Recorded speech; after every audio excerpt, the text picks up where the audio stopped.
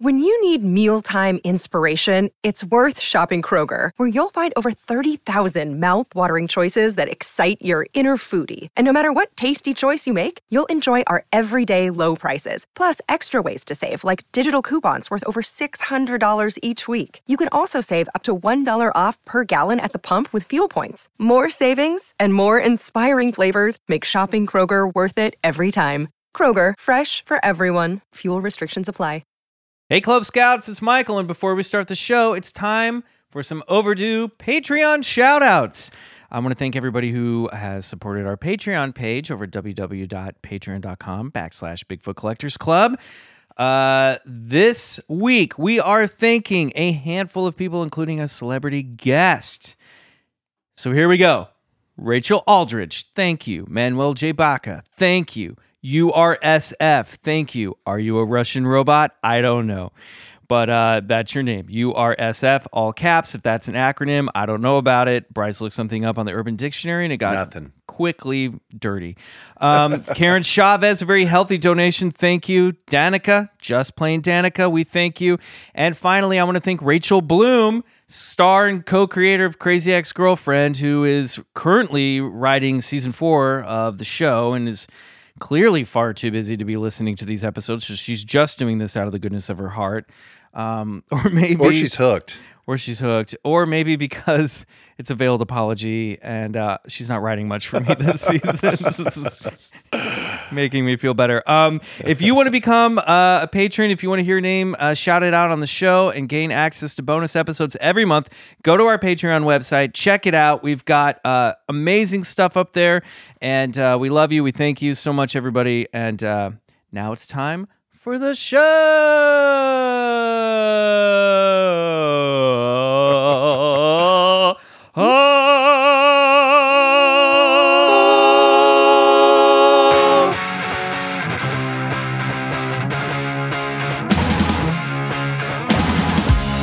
It's Bigfoot Collectors Club with Bryce and Michael.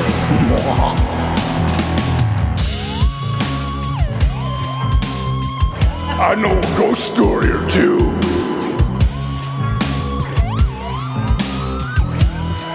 Let's do this. What's that? Hello, and welcome to Bigfoot Collectors Club, the podcast where we talk to celebrity guests about their personal paranormal history and share tales of high strangeness. I'm your host, Michael McMillan, and with me always is your other host, Bryce Johnson, and our trusty producer, Riley Bray. Hey, happy 4th of July, everybody. Fireworks. Oh my gosh, what have you been doing all day? Blowing some shit up, maybe? Hopefully. Whether you are red or blue, hunter or Sasquatch, abductee or alien, this is a time when all Americans can come together as one and celebrate our country's birth. Also, keep in mind that binary thinking leads to tribalism, fear, and animosity, so stop looking at the world as only existing in dualities. If there are reptilian overlords running the world, you're playing right into their bullshit. Don't do it. Be kind to your fellow Americans, everyone. So while you are whether you are watching or setting off fireworks today, keep in mind that Bigfoot is American too. Mm-hmm. Well, except for the Canadian Bigfoot, but we love them as well, despite some of the recent comments our president has made this summer. So light a fountain in his or her honor and enjoy a safe and happy Independence Day, everybody. And guess what? There's no guest today. There's no celebrity guest. It's just the Bigfoot boys. Mike and I are enough celebrity to handle it all. Yeah. You ever think about that? You get 2 celebrities every week on the show. I'm a celebrity. Yeah, you're in there. That's Yeah, 3 That's 3. Let's forget our That's third 3. celebrity here. Totally. Amongst psychedelic rock circles. Yeah, man. Fuck you. Nope, you're right. You're right. I'm picturing whoever's listening to this is like snuck away from the family barbecue. They've had enough and they need a little escapism. Totally. So I'm sorry I yelled at you. Or if you're like me, you just have enough earbuds in your ears while you're there. Totally. You're hiding under a hood. Yep. Or one of those big Cat in the Hat hats that's like Uncle Right. Sam's.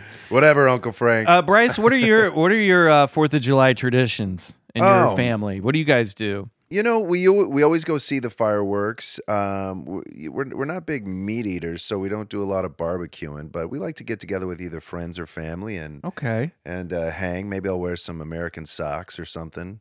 That's about. Whoa, look out. If I'm feeling crazy. But yeah, no, that's about it. Really, not a. Maybe 3 American socks. Yeah, exactly. No, how about you, man? Well, I grew up in the Midwest in Kansas, so we definitely would go to town blowing things up. You throw down.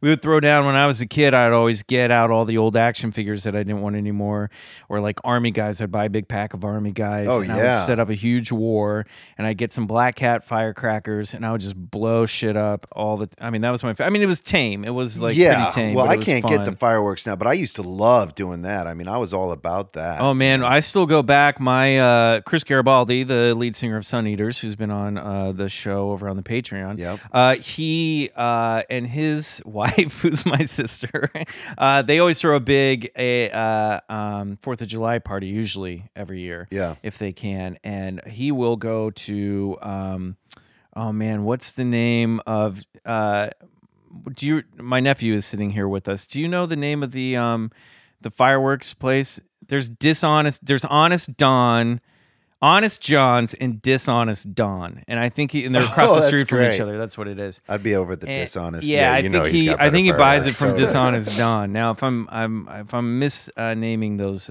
places, I'm sorry, but I believe that's what it is. And he'll come back with a huge box of fireworks. Then he'll go out into their cul-de-sac, and he'll wire electronic wiring to all the fuses. He puts on a hard hat, and then he calls everybody outside, and then he just goes through and presses buttons and launches all of them. Very Chevy Chase. National Yeah, Anthem. it's quite the Chevy Chase display. And they don't always go off as planned. Right. But sometimes we got to run in with a lighter.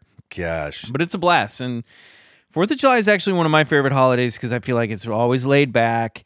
It's not high maintenance. No one has big expectations for there's no like Thanksgiving dinner has to be perfect or I have to get just the right gifts for everybody. You can just kick it and chill, grill, or grill some eggplant burgers. Hey, if you who doesn't want. love eggplant? Most people. Riley, what do you guys do? Well, I'm also not a meat eater, but we do a big old vegan barbecue for 4th of July. Ooh, and I love that. It is a good old time. And it's not just eggplants, let me tell you. Right. I love that. It was really fun. One year I was in LA and we hiked up the hill across from the Hollywood Bowl, and we sat under that giant illuminated cross and we watched the fireworks from the Hollywood Bowl from up there. That was like a must have poor been man's 4th of July party, but it was really fun. That's awesome. Yeah. Well, Speaking of blowing stuff up, I remember I was talking about this to my son the other day. One of my favorite activities in the summertime was so I'd spend the summers in Reno with my dad, and when he was off at work, I'd go out to the backyard, which he never took care of. So it was like this dungeon, and I would bring out all... I like the little pieces we're getting of your father's life in Reno just over this lifespan of this podcast. Totally. We've heard hoarder. We've heard. I know. I feel bad. Reno. But hey, I'm an honest guy. No, it's great. So I would set out all my G.I. Joes and even in the He-Man Castle of Grayskull. I'd set up this whole military scene, and dig little dirt path roads. And then I was big into BB guns. I had a few rifles and a few hand, and I would I'd bring out my BB gun rack, and I would just sit out there all day like a lawn chair, and I would just scope out all my toys, and I would just fill them full of lead, man. And it was so much fun. That sounds awesome. There comes It this was time so in great. a young man's life where he either and we had all the best toys in the 80s, Yeah. and it sucks, but you either sell your stuff in a garage sale or you shoot them. Or you burn it with a magnifying glass. Yeah. I mean, I melted so many figures. Totally. My buddy Dave Keith, friend of the show, who a dog just opened the door and walked in. Everybody, I swear to God, the door just opened and a dog walked in. It's amazing. He's Dog a very man. smart dog. But we would Dave Keith when we were kids. One day we got out a bunch of my G.I. Joes, set him up, got his brother's pellet gun, and we just shot him. And then the ones that we couldn't successfully break with the gun, we just got a hammer and started smashing them. Awesome. And now I'm like, God, I would kill to have that collection Best back. time. Yeah. We didn't do all of them, but we did a bunch of them, including some rare released in Europe only figures that my mom and dad brought back from a trip. Oh, wow. And they had like different paint jobs, and I thought they were kind of weird looking after a while. So and now they're like worth more than any of the other ones that I I'm had. sure, yeah. Hey, man. Kids, don't be assholes. Keep your toys in good shape and don't break them. I always loved it when like one of the BBs would like lodge into their head or something. It like was still in there. You'd be like, yes, yeah, Just taking out one of his eyes. totally. Shipwrecks, eyeball. The good times. So, guys, I thought before we get into the, this is obviously not a traditional episode. This is a 4th of July special. We're doing things a little differently today, and you'll find out what that is in a moment. But before we do that, I thought it would be fun. We started a new game this summer called Bullshit or Believe It. Right. And I thought it would be fun to play this game with you guys. oh no, All right. And see what you believe in I or feel like- what you for me it'd be just like select all, believe, copy paste. copy paste, Believe select it. all. Right. So let me go through here while I'm doing that. Oh, here we go. Okay, I've got the list. Now we can do this one of two ways. We can do it simultaneously, or we can do it individually. You know, I'm pretty serious.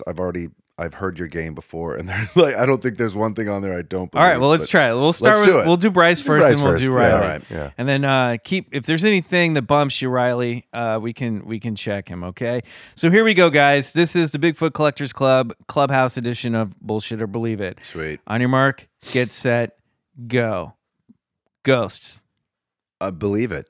alien greys. Yeah, definitely. Say you gotta say. Oh, believe it. Angels, Believe it. gnomes, Believe it. JFK assassination conspiracy, Definitely believe it. Yeti, Yeah, believe it. unicorns. Oh. Well, you know, there is the Narwhal whale, which That's has not a, it. That's a okay. narwhal whale. All right. Unicorn of the sea. Bullshit. Loch Ness monster, Yeah, believe it. parallel universes, For sure, believe it. reptilians disguising themselves as humans, Bullshit. mermaids, Like today, do they exist today, or can they be in the past? Believe it.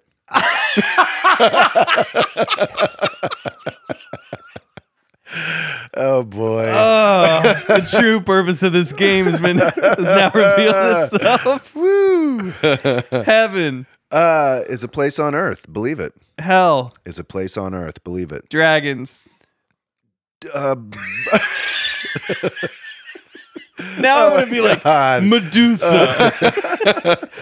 Dragons. Yeah, believe it. Sure. Medusa. Believe it. Yeah. You know, I could expand on all these answers, but I'm choosing not to. Chewbacca. Chewbacca. I just saw him last weekend. He was great. Bullshit, Chewbacca. Well, he's really a Bigfoot anyway, so believe it. Elves. Believe I it. knew we'd find some way to justify it. ESP. Believe it. Demons. Believe it. Atlantis. Believe it. Faith in your career. Don't believe it. Oh, Bullshit. come on, Oh, come God. on. Oh, okay. I believe it for Oh, you guys. God. You can believe in mermaids, but you can't believe in your own career. Oh, I don't know. Wait, so you think mermaids actually existed at one point? Like humans with fish tails? Listen, I'm not mocking you. I want to get to the bottom of this. God, yeah, you know, that's a, yeah, I believe a case can be made for mermaids. Really? Sure. What makes you say that? I don't want to make that case now. This is I'm like not when John prepared. Lennon and Paul McCartney broke up. Okay, all right. No, I'm teasing. Yeah. Of course. Does that make me George? Yeah, you're definitely yeah. George. Yes. We don't Hell have yeah. a Ringo. There's no Ringo. There's no Nova. Ringo. Nova the Nova's dog. a Ringo. Maybe my nephew's Wow. Ringo. I don't want to He's alienate voluntary. my mermaid believers out there, so. But unicorns are bullshit. Yeah. Are you starting to get in my I head really now? love that. It's a dark I love that you place. really had to stop and think about it. Listen, I made the list. I'm asking these questions, It's a so I great can't really list. judge. It's true. Interesting that you think reptilians disguising themselves as humans is bullshit. You don't believe in the Anunnaki or the I reptilian. believe in the Anunnaki, but I don't Okay. believe in themselves. Like I don't believe in the reptilian thing, like the news anchor and like, oh, her eyes Right, shifted. yeah, She's a yeah. reptilian. I don't Yeah. believe that. Got it. That's interesting because you're pretty big on all the UFO stuff. Yeah, oh, big time for sure. And I believe in a reptilian race of aliens, but Right. I don't believe they're walking amongst us. Now, okay, so let me ask you this then: if there are such Now, things, mermaids. if there are such things, mermaids. Are mermaids walking amongst us? Oh my God! You know they have to trade their voice for that. Do you remember that Discovery on Discovery TV? They Yeah, came you've out brought with this that. up in anger before. I know. That was like, I know. They did. I was like, I wanted to believe so bad. Their footage was so cool, but I was just like, something about it was like, but here I am Something saying about it being the fact that it was fiction. I Something. Can't put my finger on. yes, you just can't quite put my finger on it. I mean, listen, I believe if Bigfoot can come out of a parallel universe Yeah. in the Pacific Northwest, then why couldn't a mermaid or a merman come out of a parallel universe from the depths of the ocean? Fair enough. Okay. Yeah. But let me ask you this. Sure. Back to the reptilians. Okay. If there are reptilian aliens and they've made it all the way here, what's stopping them from just shape-shifting and then disguising themselves? I'm playing devil's advocate here. Sure. Disguising themselves. I mean, like, if they're here, what are they here for? Why can't it be to secretly run our government? Oh yeah. Okay. You might have swayed me a little bit. Don't let that sway you. That was a terrible argument. Jesus Christ. You're very impressionable. I'm really open to open-minded. anything. I'm an open-minded guy.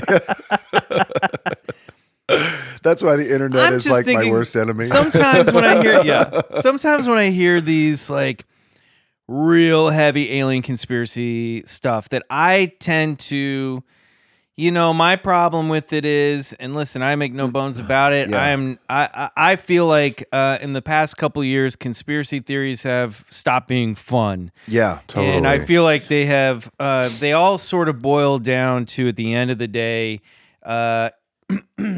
animosity towards certain races of people. That's what it always comes down to, that you can put an alien in as a metaphor for, something else. Yeah, that's very psychological, So, sure. so anyway, I always felt that. but the thing that my point was to think. Sorry, the thing that I do have to stop and think about is like, okay, if there are aliens coming here, and I do believe that, Yeah. I really do. Me too. Then what's the narrative there, and what are they doing? Who's to say that they aren't getting involved in a way that would not make me feel very comfortable? However, it's weird. I don't know why I draw the line where I draw the line, but I guess it's because a lot of the people who are giving that information to the public, I feel are, and I say are have bad intentions. Yeah. Yeah, no, that's interesting. I mean, listen, I've always been kind of curious as to like the lizard people, the draconian aspect of things. But you said the Anunnaki. I've always taken them as more of kind of an offshoot of some sort of related to Egyptian and Atlantis. And I thought the Anunnaki were the reptilians. I mean, nobody knows, right? Well, you know 'Cause- what? We gotta. We'll do a future reptilian Yeah, episode. we'll do a future one. Sure. Okay, and then we'll see. I'll convince you then. that shouldn't be hard. All right. Oh, gnomes. So you're all about gnomes. Yeah, You're I all believe about in gnomes. elves. Yeah. Okay. Yep. What's the difference between a gnome and an elf Well, a gnome and an elf. That's in your mind? oh God, In Jeez. reality. How to make Bryce sound like a total idiot.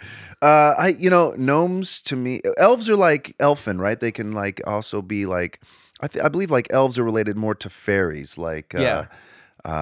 Whereas gnomes like are more like woodland creatures, Okay. and they can be more malevolent, or perhaps where elves to me, seem to be, I'd have to like look back at the old Celtic and Scottish lore to kind of help Right. myself different. But I should add fairies to this list. yeah, I'm and gonna I do would, that and right I now. do believe in that as well. As well as Medusa. Yeah. So, where's the all-in button? Yeah. Just This is me moving my chips into the center of the table.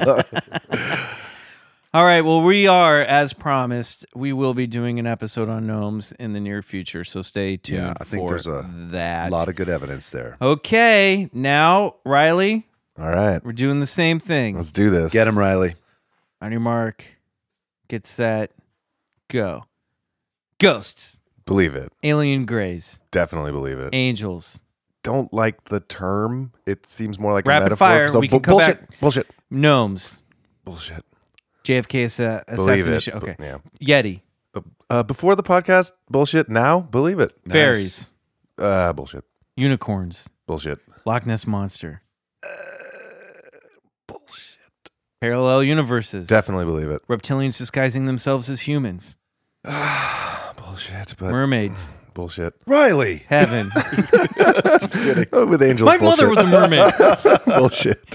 Hell, Bullshit. dragons, Unfortunately, bullshit. elves, Same. Bullshit.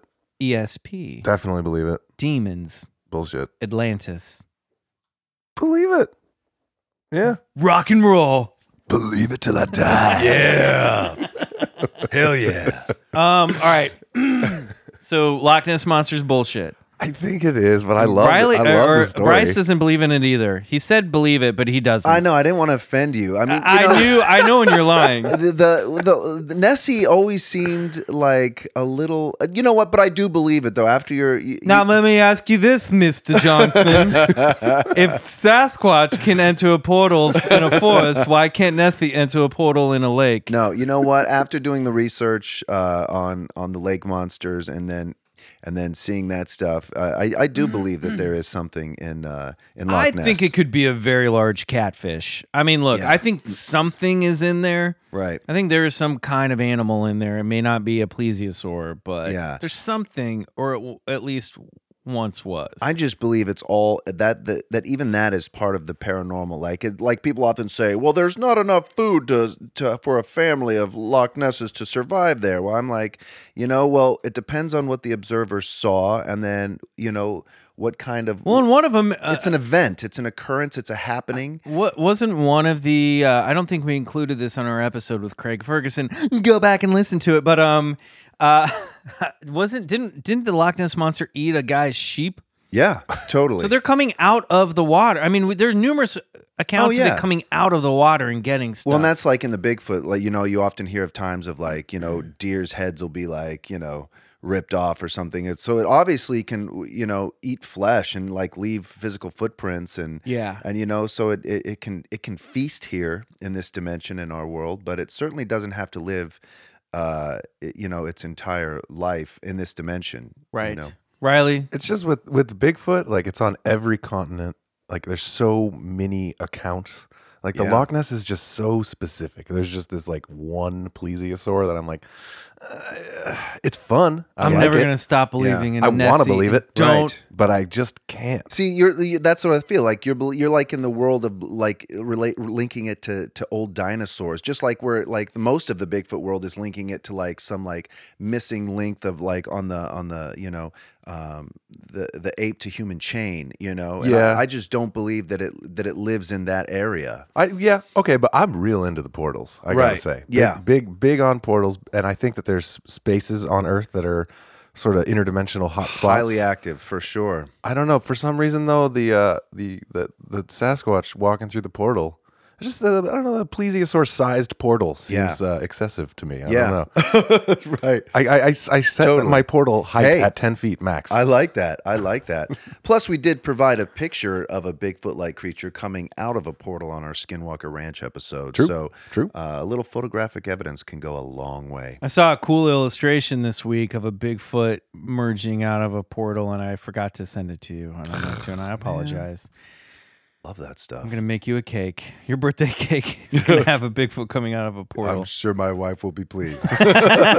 I'm his wife now. All right, guys, we're going to take a quick break. And when we come back, we're going to have a double high strangeness that is presidential themed just in time for the 4th of July. So stay tuned and we'll be right back. Well, hold on now, Michael. Before that break, did you want me to hit you off with the bullshit or believe it quiz? Oh. I mean, I think our fans would feel remiss. All right. I mean, I didn't even think about this, but that's a good idea. Yeah, let's hit Taste you of up. his own medicine. Yeah, have a little taste of your own medicine here. Great. Watch and learn how a rapid fire is done. Ghosts, Believe it. alien grays, Believe it. angels, Believe it. gnomes, Bullshit. JFK assassination, Believe it. Yeti, Believe it. fairies, Bullshit. unicorns, Bullshit. Loch Ness monster, Believe it. parallel universes, Believe it. reptilians disguising themselves as humans, Bullshit. mermaids, Bullshit. heaven, Bullshit. hell, Bullshit. dragons, Bullshit. elves, Bullshit. fairies, Bullshit. ESP, Believe it. demons, Believe it. Atlantis, Bullshit. Faith and Bryce's career.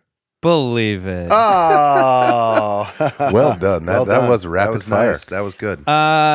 Tricky because I said I don't believe in hell, but I do believe in demons. Notice that. Yeah. No, that's interesting. I guess I don't believe in heaven and hell in terms of the traditional sense. Yeah. I do think that there are higher planes, higher and lower realms of existence beyond the one that we live in. Yeah. That we do have access to after we die. So is there a version, is there an adaptation of hell? Sure. But I'm like you, Bryce. I kind of believe Yeah. a lot of that stuff is here on earth. On I earth feel as like it hell is and in heaven are a state of mind. Yeah, right in that prayer, on earth as it is in heaven. I Yeah. believe people can put themselves in through hell here on earth, and I believe people can also experience heaven-like things or qualities or feelings and emotions here on earth. I mean, there's this is the place. It's not some place that you're going to go to. This is it. This is the here and now. Yeah. All those. I like that. I like that perspective. And I'm gonna make an amendment. I don't believe in winged like Angel from the X-Men comics, Angels, but I do think that there are higher dimensional beings that we've interpreted as angels. That's what I was getting at too. I just don't like the I don't like the terminology. I don't like the framework. If you'd said light beings, Yeah. I would have been all over that. Sure, Totally. but Yeah, but right. this is why we do the game, so then we can have our reaction to it and then unpack it a little bit here and there. Well, this will be a great segue because our very first president was visited by an angelic being. Say what? What? President Trump. He's the first president I've recognized. We'll be right back. We'll be right back. Hey everyone, this is Riley. I wanted to let you know we've launched our Patreon page. It's a place where listeners can help support the show and gain access to exclusive bonus content. For $5 a month, our Patreon members get special episodes like our campfire stories, movie club, and Out There episodes, where we explore our own little place in the cosmos. We also post behind-the-scenes conversations that happen during the breaks and all sorts of other bonuses. We put a lot of love into these episodes, and we make a lot of them. They're a deeper level of the show where we expand on ideas and concepts from our main feed. Our weekly show will of course always remain free, but for $5 a month, our Patreon members will gain full access to the inner sanctum of the BCC. We hope you'll join us there. That's patreon.com/Bigfoot Collectors Club. And thanks for listening.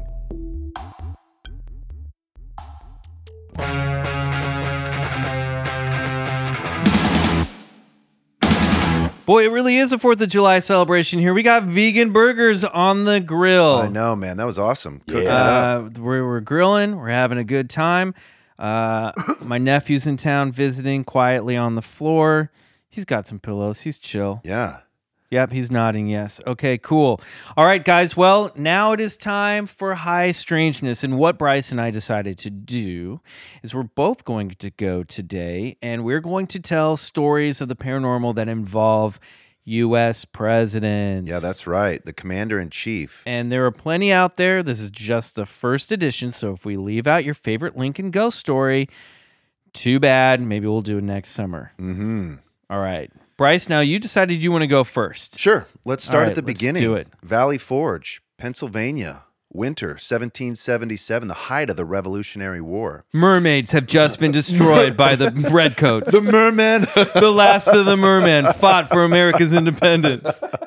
George Washington gave gee. King Triton the U.S. Medal of Honor. God, why couldn't he have seen a mermaid? Oh well. So General George Washington was a little bit demoralized at the state of his troops, and he decided... We're not going to be able to get through this I without know. dropping We more. have to. We Okay, no absolutely more have mermaid to. references. All right. And so he went into the forest. This is Washington. This is George G-dubs. Washington to pray. And he saw what can only be described as an otherworldly phenomenon. Now, it was reported in the 1880 National Tribune by a guy named Anthony Sherman, I believe was his name. And he reported an account from one of Washington's men. That was him.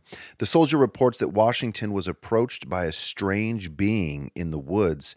And according to the story, the being showed Washington a map of America on it. And on it fell drops of water. With each drops of... Now, actually, to get more into detail... Yes, please. The being Ocean showed, water drops? Yeah, he took drops of water from the ocean. Michael? And then there was more of a kind of a darker figure, like a demonic figure, putting drops of the water onto the city. So it was a different creature, according to the Tribune. Okay, I'm sorry. We started off so silly here. Yeah. Just reset the stage for us. We're at Valley. This is when? Yeah, no, so this is the winter of 1777, Okay. Valley Forge. Washington's alone in a forest. Okay. Now, he relayed this back to one of his men, which who then reported it to in the 1880 National Tribune. Okay. You know, why don't I just go ahead and read a little bit from Please that do. story? That's what we want to hear. You know, just go right to the source. And this is as follows. George Washington's vision. This afternoon, as I was sitting at this table, engaged in preparing a dispatch, something seemed to disturb me. Looking up, I beheld standing opposite me a singularly beautiful female. So astonished was I, for I had given strict orders not to be disturbed, that it was some moments before I found language to inquire the cause of her presence. A second, a third, and even a fourth time did I repeat my question, but received no answer from my mysterious visitor, except a slight raising of her eyes. And this is where I kind of like it in these next two little paragraphs. I said, no hot women.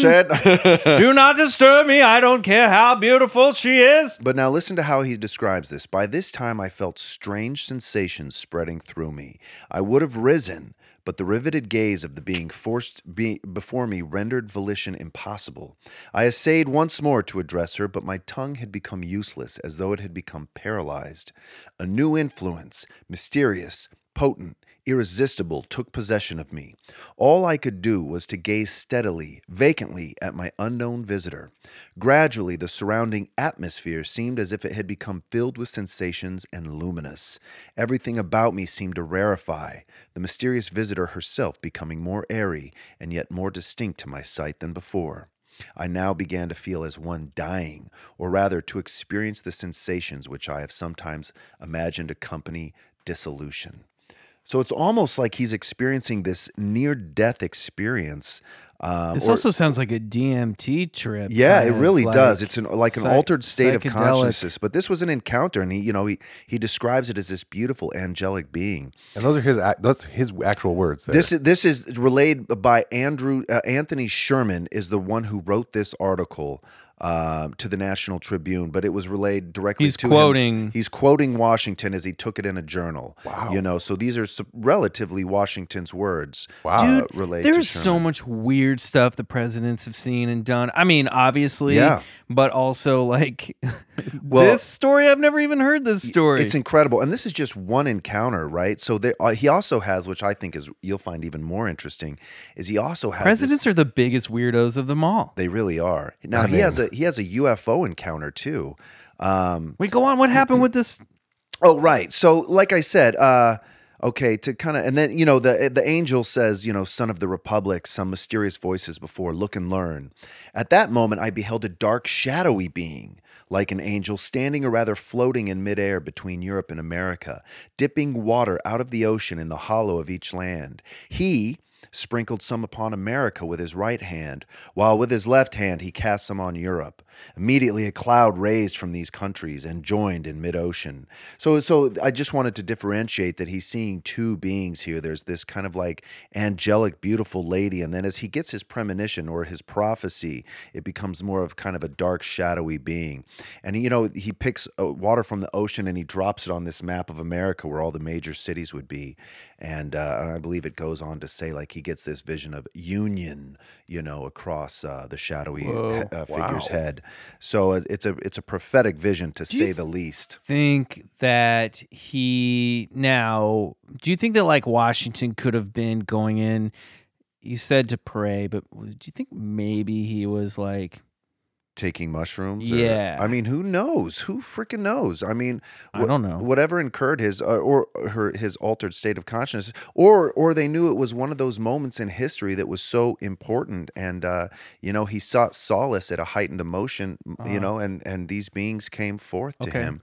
Obviously, he was a pretty significant, figure in modern history. But I wanted. So what happened after that? Before we jump. So that was it. He gets his vision. He gets his vision of a unionized America, and which really kind of emboldened and emblazoned him to go and rally his troops, which he did, and they go on to as the underdogs to win Super Bowl 57. To win Super Bowl 57. So I know this takes place in the future. I'm kind of jumping forward because what Super Bowl? Now the second vision he had at Valley Forge was even stranger than that. Washington said that what he saw in the forest. Oh, so he has this other vision of, and I'm going to kind of read out of. This was just called George Washington and the Greenies. And this is by Basil Hill for Sun Magazine, but it's an incredible article. Now, amazing new revelations in George Washington's war diary, he kept 2 diaries, suggest that the father of the country powwowed with space aliens, thinking they were yet another tribe of exotic and remote Indians. What set alarm bells ringing is a diary reference to a glowing round craft in the snowy woods behind Valley Forge, Pennsylvania, where the first commander-in-chief wintered with his bedraggled Continental Army. Daybook. Ironically, the news comes from a British historian who may have access to captured documents that Americans have never seen.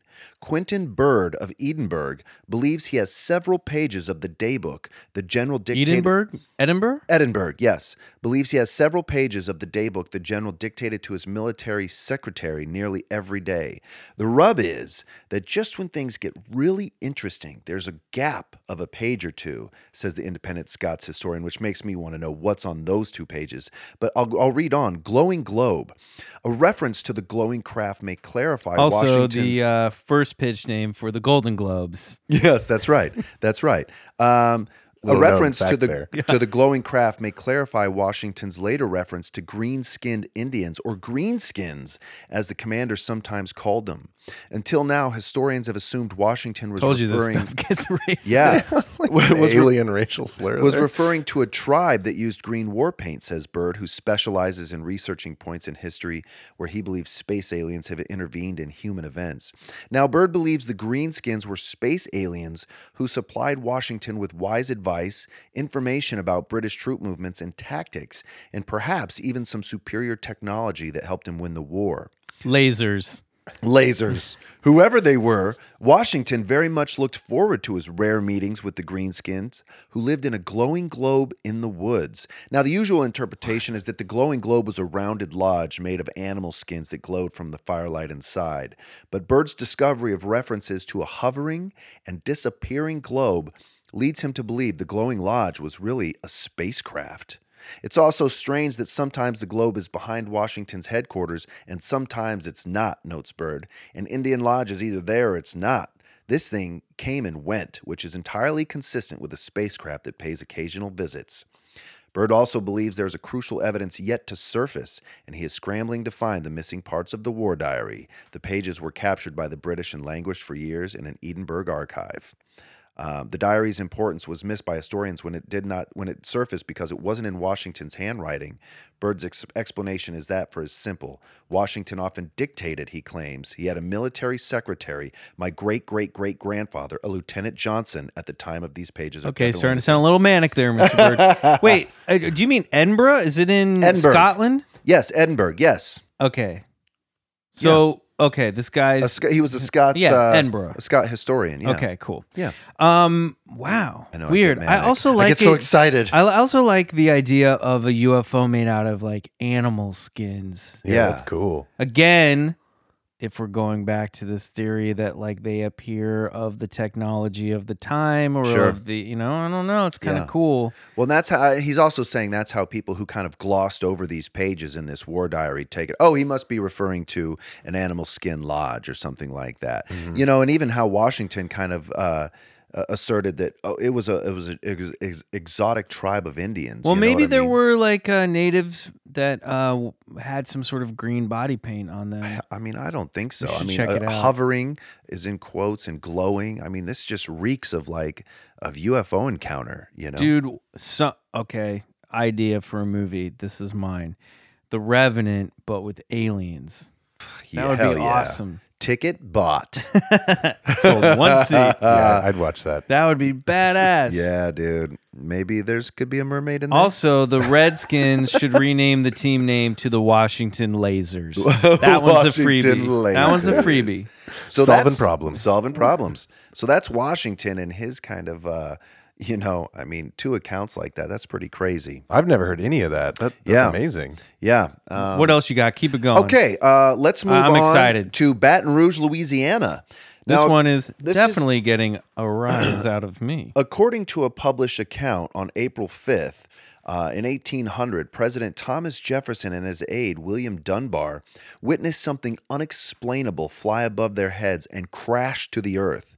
The UFO was about 70 to 80 feet long, as it was reported, flying about 200 yards off the surface of the earth. It was the size of a giant snuff box. It was the size of a house, they say, and crimson red. It passed over them for about 15 to 20 seconds, and it disappeared behind a hill where they heard a large crash and felt a rumble on the ground. Now, whatever it was definitely crashed because upon investigation, Jefferson learned that the surface of the earth was broken up and badly scorched. Whoa, radioactive President Jefferson. I know. So first alien spacecraft crash retrieval by a president? Perhaps. Was that, what did they find? They didn't find the craft It doesn't there? say they didn't find anything. They really just found scorched earth and Maybe it burn was a marks. meteor? Michael. That one does sound a little meteor. That one sounds Yeah. a bit like a meteor. Yeah. How Possibly. about a mermere? Well, meteor it says passed over from them the for about ocean. 15 to 20 seconds before disappearing behind the hill. So That's a long time. That's a long time. And you know what? Back then, the hill was it was such a long walk. Why go? Well, and I'm sure they had seen meteorites before and stuff like that, or stuff like. So I'm Of sure course. if he wanted to describe what he saw as a meteor, he would have done that. A falling, thing from the sky. But this seems to allude to something more ominous. Also, the size of it. I mean, no one's going to say a meteor was the size of a house. That would Right. do some real Yeah, damage. That's and like glowing crimson red. Yeah. That's like what's the area? And a meteor the size of a house crash that would Yeah. decimate. There's not a lot on area. that account, so that one's pretty much all that one has. But I felt it was interesting and certainly pertinent to what we were discussing Super today. cool. Yeah. What do you got? No, let's keep going. We'll take a break and come back to me. I want to hear the rest of your presidential stuff, your UFO stuff. You have more, don't you? Oh, I have more. Let's yeah, hear well, I it. thought we were going to go in. No, no, this is good. Okay. I'm too into this. All right, moving on. Who else do we have? Well, there was a lot of presidents. And then I want to kind of Because fast I always forward heard and- the one that I always heard was Jimmy Carter. Jimmy Carter had seen a UFO. Yeah, let's discuss Jimmy Carter. On September 18th, 1973, future President Jimmy Carter, he files a report with the National Investigations Committee on Aerial Phenomena, NICAP, claiming he had seen an unidentified flying object in October of 1969. During the presidential campaign of 1976, Democratic challenger Carter was forthcoming about his belief that he had seen a UFO. He describes waiting outside for a Lions Club meeting in Leary, Georgia to begin at about 7:30 p.m. when he spotted what he called the darndest thing I've ever seen in the sky. Carter, as well as 10 to 12 other people who witnessed the same event, described the object as very bright, with changing colors and about the size of the moon. Carter reported that the object hovered about 30 degrees above the horizon and moved in toward the Earth and away before disappearing into the distance. He later told a reporter that after the experience, he vowed never again to ridicule anyone who claimed to have seen a UFO. He gets it. Yeah, he Man, gets I love it. Jimmy Carter. Yeah, he was great. The peanut farmer from Georgia. Yeah. But, Was that in Georgia where he witnessed that? yeah, that's right. In Leary, Georgia, outside of a cool. Lions Club meeting. And he saw it with the 10 to 12 other members who witnessed the The same multiple thing. witnesses, that's a classic. I mean, that's Dude, verifiable. yeah, so That's- yeah. cool. Well, totally. And he went so far as to report it to NICAP to make an official reporting. So I believe he's the only president to have done so, But I think that holds some heavy water there. So that's Jimmy Carter's sighting. And then I'm not sure if you're familiar with Ronald Reagan, who also had a few. Who's with that?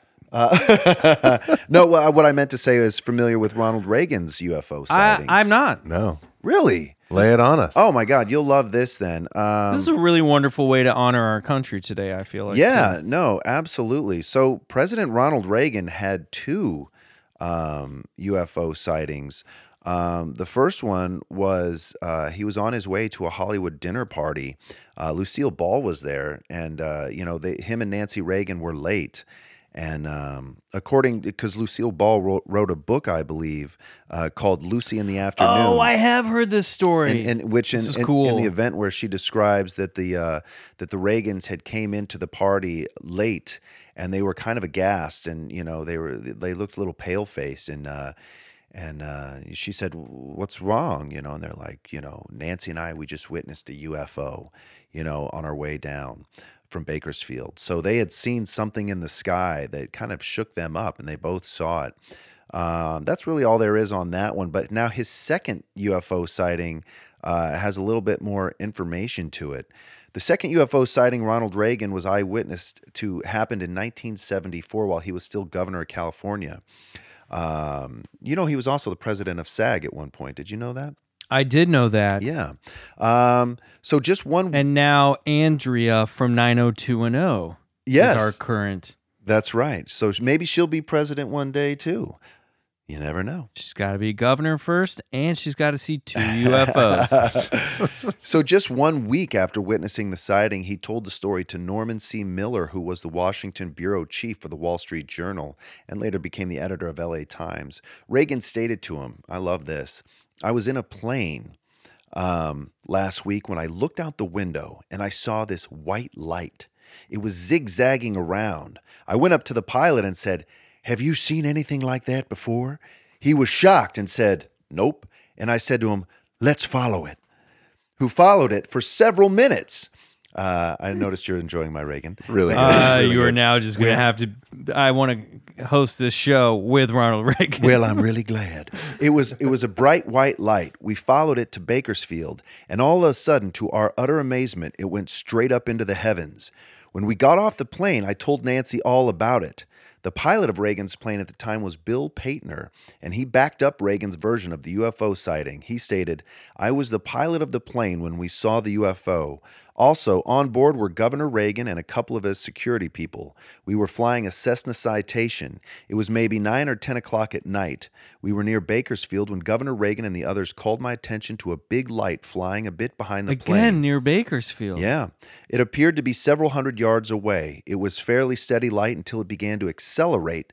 Then it appeared to elongate. So a shape-shifting UFO here again, which we've seen from those gun cameras released by Tom DeLonge's Academy to the Stars. Right. The light took off. It went up at a 45-degree angle at a high rate of speed. Everyone on the plane was surprised. Governor Reagan expressed amazement. I'll do that. "Oh my, that was amazing." I told the others I didn't know what it was. The UFO went from a normal cruise speed to a fantastic speed instantly.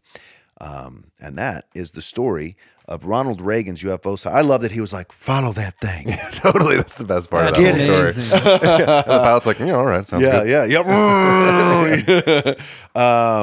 But and then so Reagan goes on to speak at the United Nations and gives that stellar speech. Do you recall this, where he says, let me find it. I know what you're referring to. Yeah, absolutely.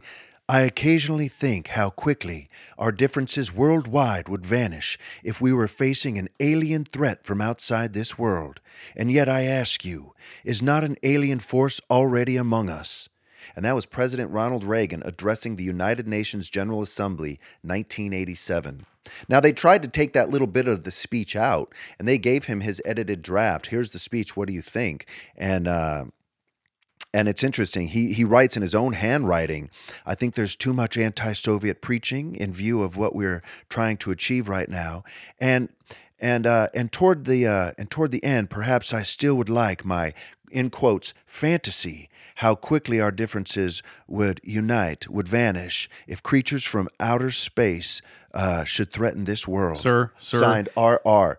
Sir, it's beautiful, but we do not want to spoil Now the you ending listen here, to goddamn. Watchmen. We're putting back in the alien Watchmen thing. it's a that's fine. fantastic. It's a national treasure. Yeah. We can't spoil the And ending. on his own personal note, he writes this little scribble, which symbologists say is representative of the serpent.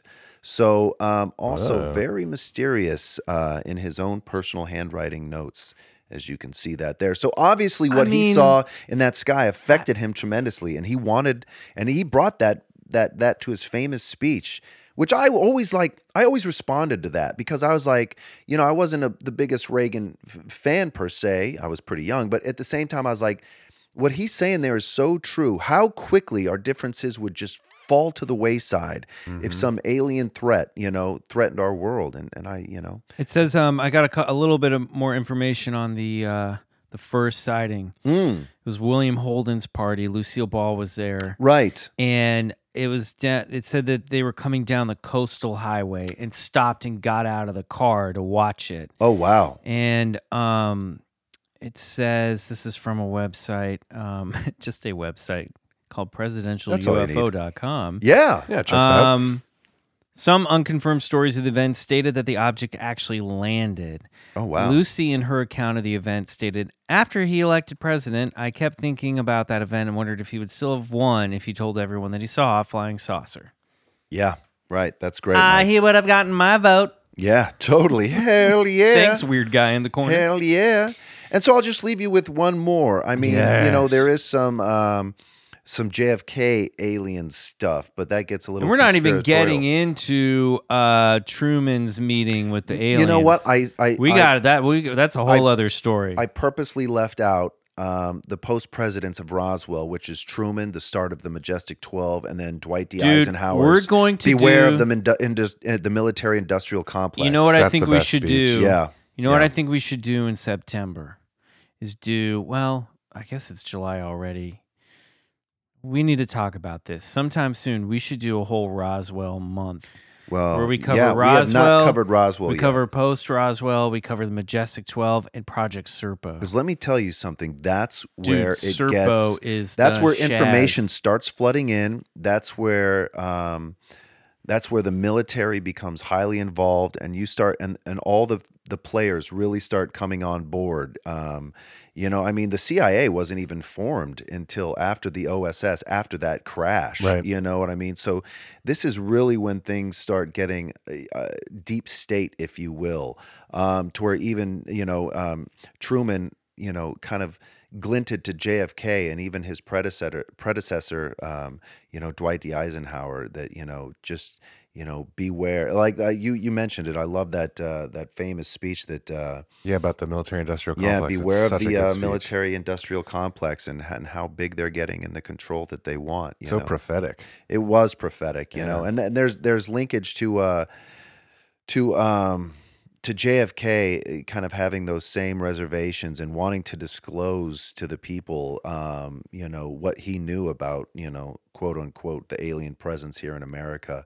And yeah, that gets a little dark and ominous. Yeah, some of that stuff gets a little into But it's Alex Jones territory, but yeah, no, some of it. But then there's also some. I don't with think some- JFK was killed because of UFO stuff. Yeah, but no. that's like that whole, isn't that No, well, here's one for unacknowledged, that whole documentary sure. goes into that. Now, I'm how like, about this? Okay. How about this one?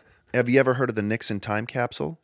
I have yes. Okay, All right. So We got a split room here. apparently, Richard Nixon wanted to be the president who disclosed E.T. He wanted to be the disclosure president. That would have been such a bummer.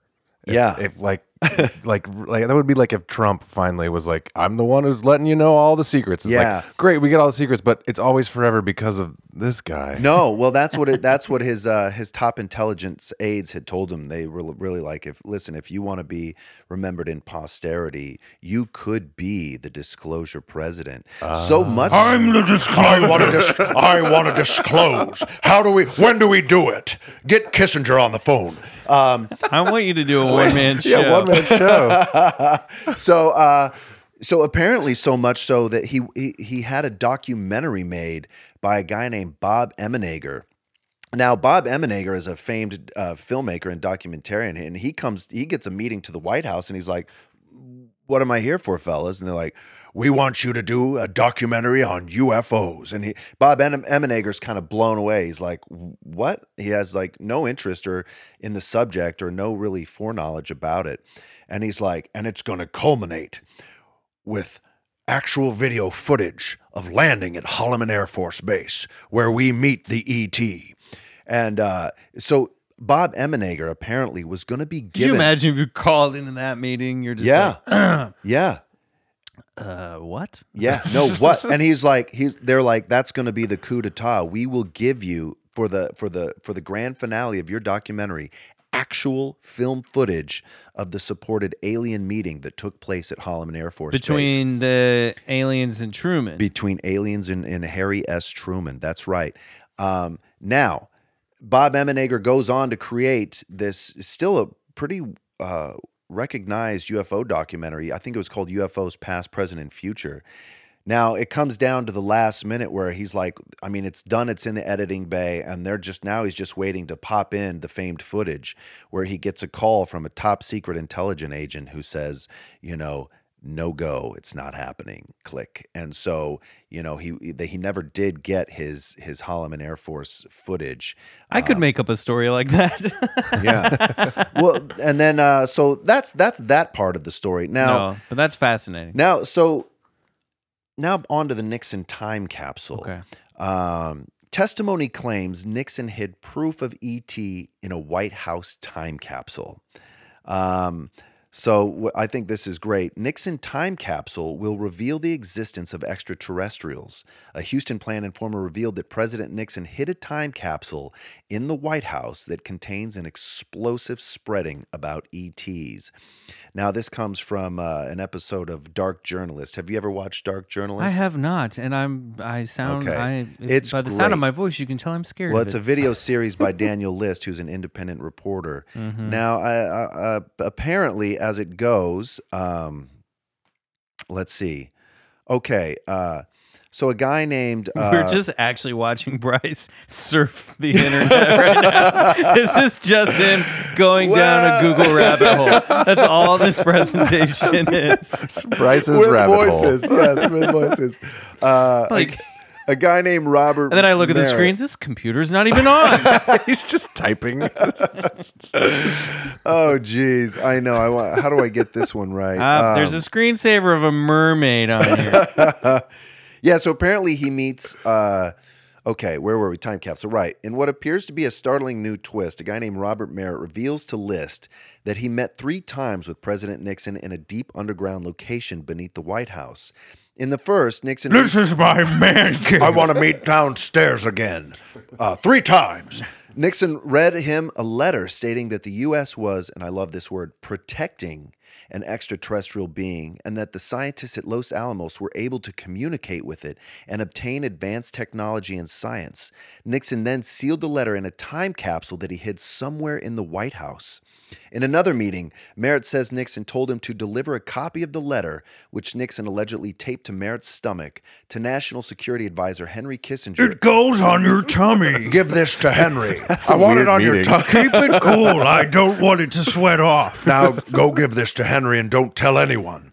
Now, Merritt says co-author Douglas Caddy, who was a lawyer, one of the premier lawyers of Watergate, has notified the National Archive, and I read this letter that he wrote to the archive, that Nixon's so-called time capsule is still in the White House, and he, Caddy, and will reveal the location if the National Archive agrees to read the letter to the public.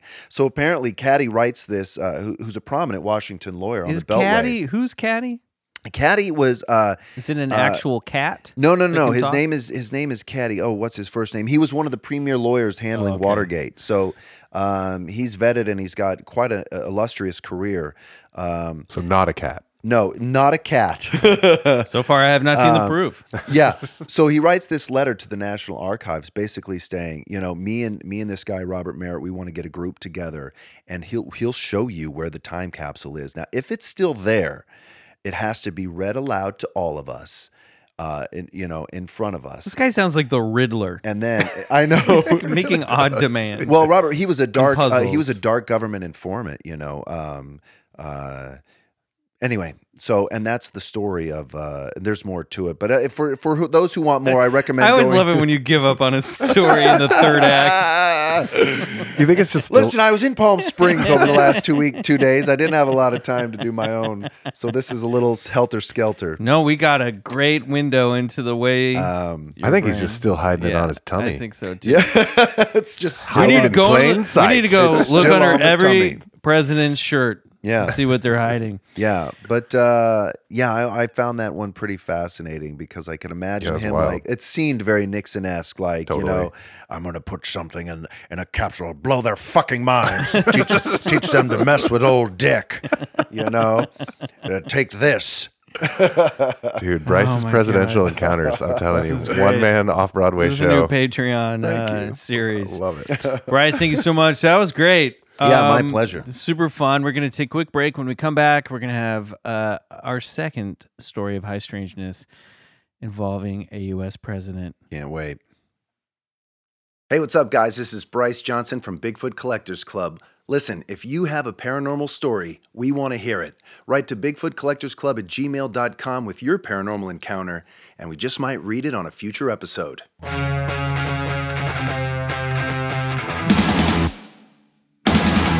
And we're back. And what was supposed to be a mini episode is turning into a book-length epic. It's our 4th of July special here, and it's my turn to go up. And I brought in for you guys the story of Teddy Roosevelt and Bauman's Goblin. Yes. This is just one story. This we mentioned... I'll just go into it. Theodore Roosevelt wrote about a Bigfoot encounter in his book, The Wilderness Hunter. Now, we mentioned briefly back in episode 6 with Tim Batt and Guy Montgomery, but Roosevelt was a big-time hunter and conservationist, and back in the day when America's West was still filled with mystery, or even more so than today. Now, while the former president didn't encounter Sasquatch himself, Bigfoot does seem to get a big endorsement from old Teddy long before he reached mainstream popularity. And this is a story that when at first I thought it was just going to be one, like you, Bryce, I was going to do one of many. And then when I started to research this story and then actually read the passage from Roosevelt's book, I was like, this is all I want to focus on because it's awesome. It has all the telltale Bigfoot story, like all of it's in this story. You'll see. Yeah, it's pretty spellbinding. I think you're gonna like this one. Okay. Published before his term as president in 1892, The Wilderness Hunter is a collection of stories about Roosevelt's experiences as a frontiersman, hunter, and naturalist. Sasquatch enters the book during one chapter where Roosevelt writes about a goblin that attacked a trapper and fellow hunter by the name of Bauman, who later shared the story with Teddy. Now, according to Bauman, via Roosevelt, the trapper and a colleague were on a trapping expedition when Bauman was still a young man. Having no luck on their quest, the two trappers decided to try their luck up the mountains near the Wisdom River. And I put an anecdote in here to say exactly where this mountain range was, and I forgot to do that. So apologies. We'll look that up momentarily. All good. Near an isolated pass with a creek where many beavers were said to make their habitat. Now, apparently, this area of the mountain range they were in had a bad reputation. A hunter had been found torn apart and half eaten by some kind of wild animal by mining prospectors just a year prior to Bauman's expedition. Nevertheless, Bauman and his partners set up camp and journeyed upstream to set some beaver traps. And when they returned from their adventure, they found that their campsite had been ransacked and their lean-to destroyed. Now, at first they thought perhaps a bear.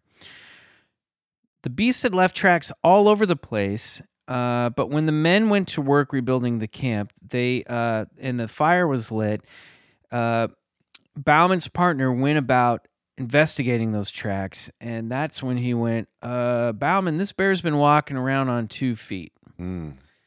So upon further inspection, the two men couldn't be sure that the tracks were that of a bear or a human. It was growing very dark as well. They were looking at it by firelight. So the men rolled up in their blankets and went to sleep in their restored lean-to. Now, as these types of stories go, the visitor returned that night, and Bauman and his partner awoke to discover some kind of large, hairy creature lumbering around the campsite in the darkness. The fire was out, so they couldn't see anything. They grabbed their rifles, and they fired at the beast, which vanished into the night. The next day... Portal vanished. The next day, the two men stuck close together, and they went out to check the traps they had set upstream the day before. And they were empty. So this one of the other parts of the story was this kind of a bummer expedition. They weren't getting what they wanted. They weren't catching any beaver. So when they came back to the campsite, they found that the visitor had returned once again while they were gone and trashed it again. This time, the creature had departed near a brook, leaving tracks in the mud that plainly showed that it did move on 2 legs. Wow. So we don't know by this. We don't know from the account that's written whether what the tracks looked like, but they definitely agreed. And Roosevelt says it was a 2-legged beast. Yeah. And you have to remember that up until this point, there really aren't any mainstream Bigfoot or Sasquatch stories. We could assume that Roosevelt, having been experienced as he was, and that he may have heard stories of the Sasquatch or wild men from natives, but there weren't stories like this out there. This was like... It was 150 years before Patterson Gimlin. Oh, yeah, exactly. And again, you have to remember that these are like this is published in 1892, but this probably took place at least 20 to 30 years prior to that. So we're talking Civil War, 1860s around then. Yeah. Maybe even earlier. Prospectors are out there, so this could be as early as the 1840s. Yeah. So that night, the second night, the two men built a roaring fire with thick logs so it wouldn't burn out, and took turns guarding the camp, keeping watch. According to Roosevelt, around midnight, the creature came down the mountain and lingered on the other side of the brook, snapping branches and making strange, threatening sounds. Wow. And this is in his account. I mean, this is Finding Bigfoot. I mean, all the telltales. All telltale signs. But it did not enter the camp where the fire was lit. Fearing that the mysterious apex predator would not leave them alone, Bauman and his partner decided to gather what little they had caught in their traps and skedaddle. So they went back upstream, again together, collecting the empty traps, and the entire morning hearing snapping branches and what sounded like footsteps stalking them. They had a terrible sense the entire time of being watched. At this point in the story, Roosevelt stops to remark how absurd it was that these two men, experienced trappers who had encountered all manner of wild creatures in their adventures, would be so scared in the broad light of day. Mm-hmm. Something really strange must have been occurring to throw these two dudes off. Yeah. So then that was a quote. Those two dudes, just kidding. Around noon, the trappers were within a mile or two of their campsite, but there were still 3 beaver traps left to collect in a nearby pond. Bauman volunteered to collect those traps while his partner went back to pack up the campsite. When Bauman got to the traps, he discovered that 3 beavers had been caught, and one of the traps had been broken free and pulled downstream to a nearby beaver's den. So it took Bauman a couple hours to kill, skin the beavers, prepare the skins, and then collect the traps and go get that lost trap. So he was gone a lot longer than he had planned to be. It took him a couple hours, and finally he headed back to camp and was filled with a real sense of dread and sense of unease as he walked through the forest, which seemed to remind the hunter that he was simply a man passing through a primordial force. It was twilight by the time Bauman approached camp. His stomach dropped to see that the fire had gone out, just a thin plume of smoke twisting its last breath into the forest air. Near where the fire had died, he could see their packs neatly arranged, but the camp was eerily still. He stepped out into the glade and called out to his partner, and just as the last sounds of his voice had passed his lips, he spotted the body of his friend slumped against a pine trunk. Bauman dashed over. The body was still warm. His friend's neck had been snapped, and 4 fang marks had been bitten into his flesh in the neck. But the creature had not eaten his partner. Bauman looked around and saw the tracks, which, quoting Roosevelt, seemed to tell the whole story. Apparently his partner had finished packing their things, lit a fire, and sat on a broken log waiting for Bauman to return. His back towards the forest, their predator had snuck up behind Bauman's partner and twisted his neck. And it looked like the creature had toyed with the body, dragging and rolling it along before biting it and slumping it against a tree, as if the man had been a child's doll. Bauman was convinced that this killer was some sort of half-man, half-devil. He left everything but his rifle, and he ran down the mountain to the area where they had hitched their ponies a couple days before. And he took off. He left everything. And later went on to tell Roosevelt this story. And Roosevelt was so enjoyed the story of Bauman's goblin that he included it in his book, making it one of the first and perhaps only official acknowledgments of Sasquatch by a U.S. president. Mm-hmm. That's the story. That's incredible. I love that. Crazy, right? Yeah, I love that. So spooky. And you know, I'm pretty familiar with Roosevelt. He's one of my heroes, and you know, he wasn't one to embellish. You know what I mean?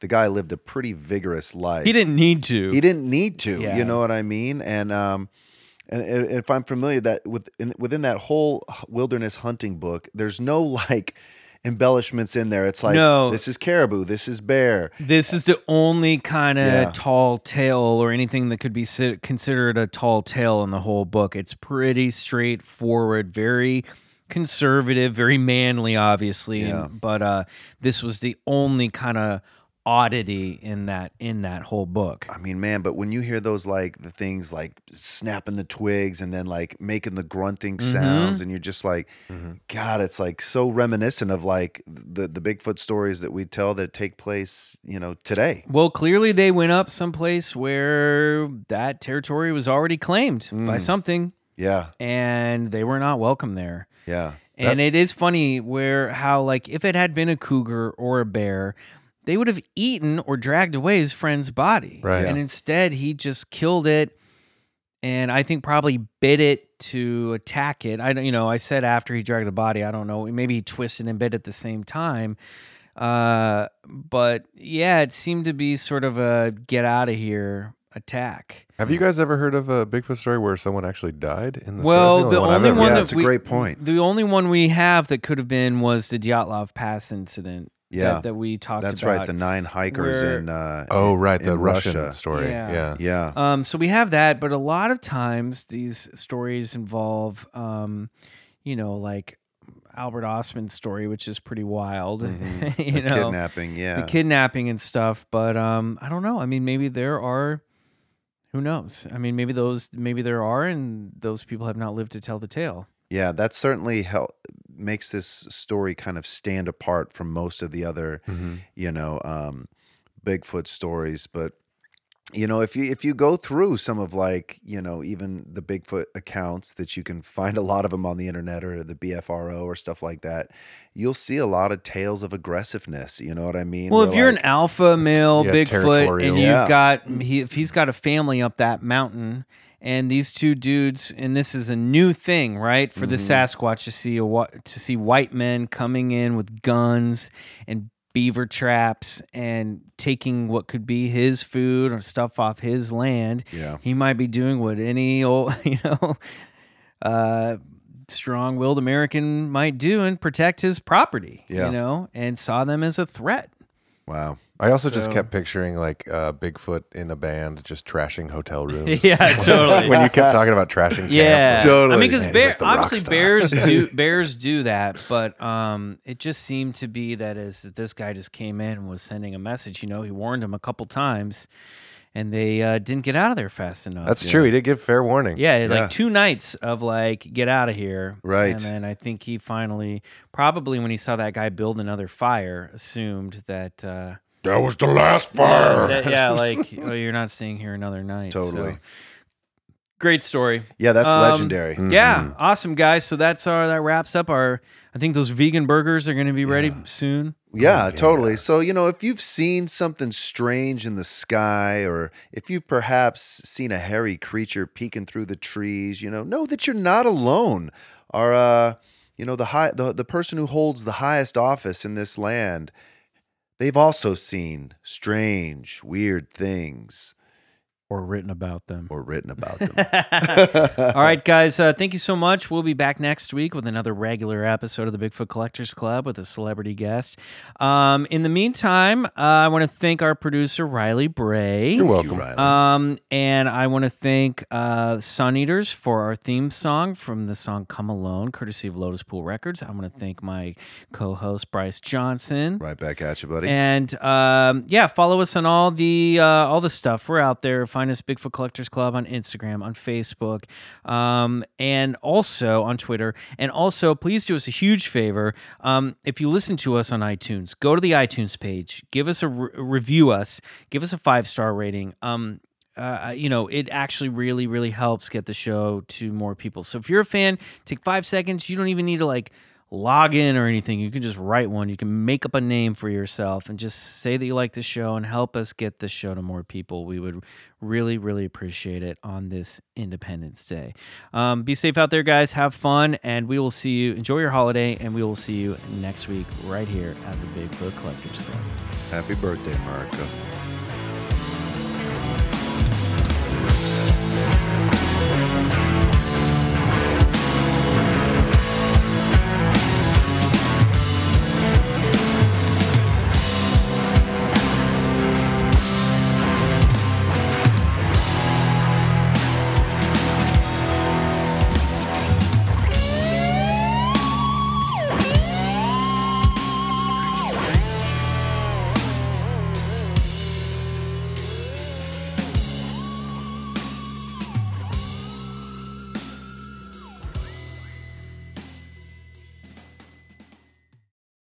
Hey guys, Heather Ashley here, host of the Big Mad True Crime Podcast. If you're looking for a true crime podcast with all of the details and none of the small talk, you have found your people. Each week, we dive deep into a new case and learn everything there is to know, from getting to know the victim and the impact their case has had on those around them, to the investigation into what happened to them and who is or might be responsible. And if the bad guy looks like he might drink whiskey by a dumpster or has the social skills of an ogre, we say it because we were all thinking it anyway. As the name suggests, we get big mad over true crime, and I would love to have you join our incredible community of listeners with big hearts and zero time for small talk. Subscribe to Big Mad True Crime anywhere you listen to podcasts and listen to new episodes every single Monday.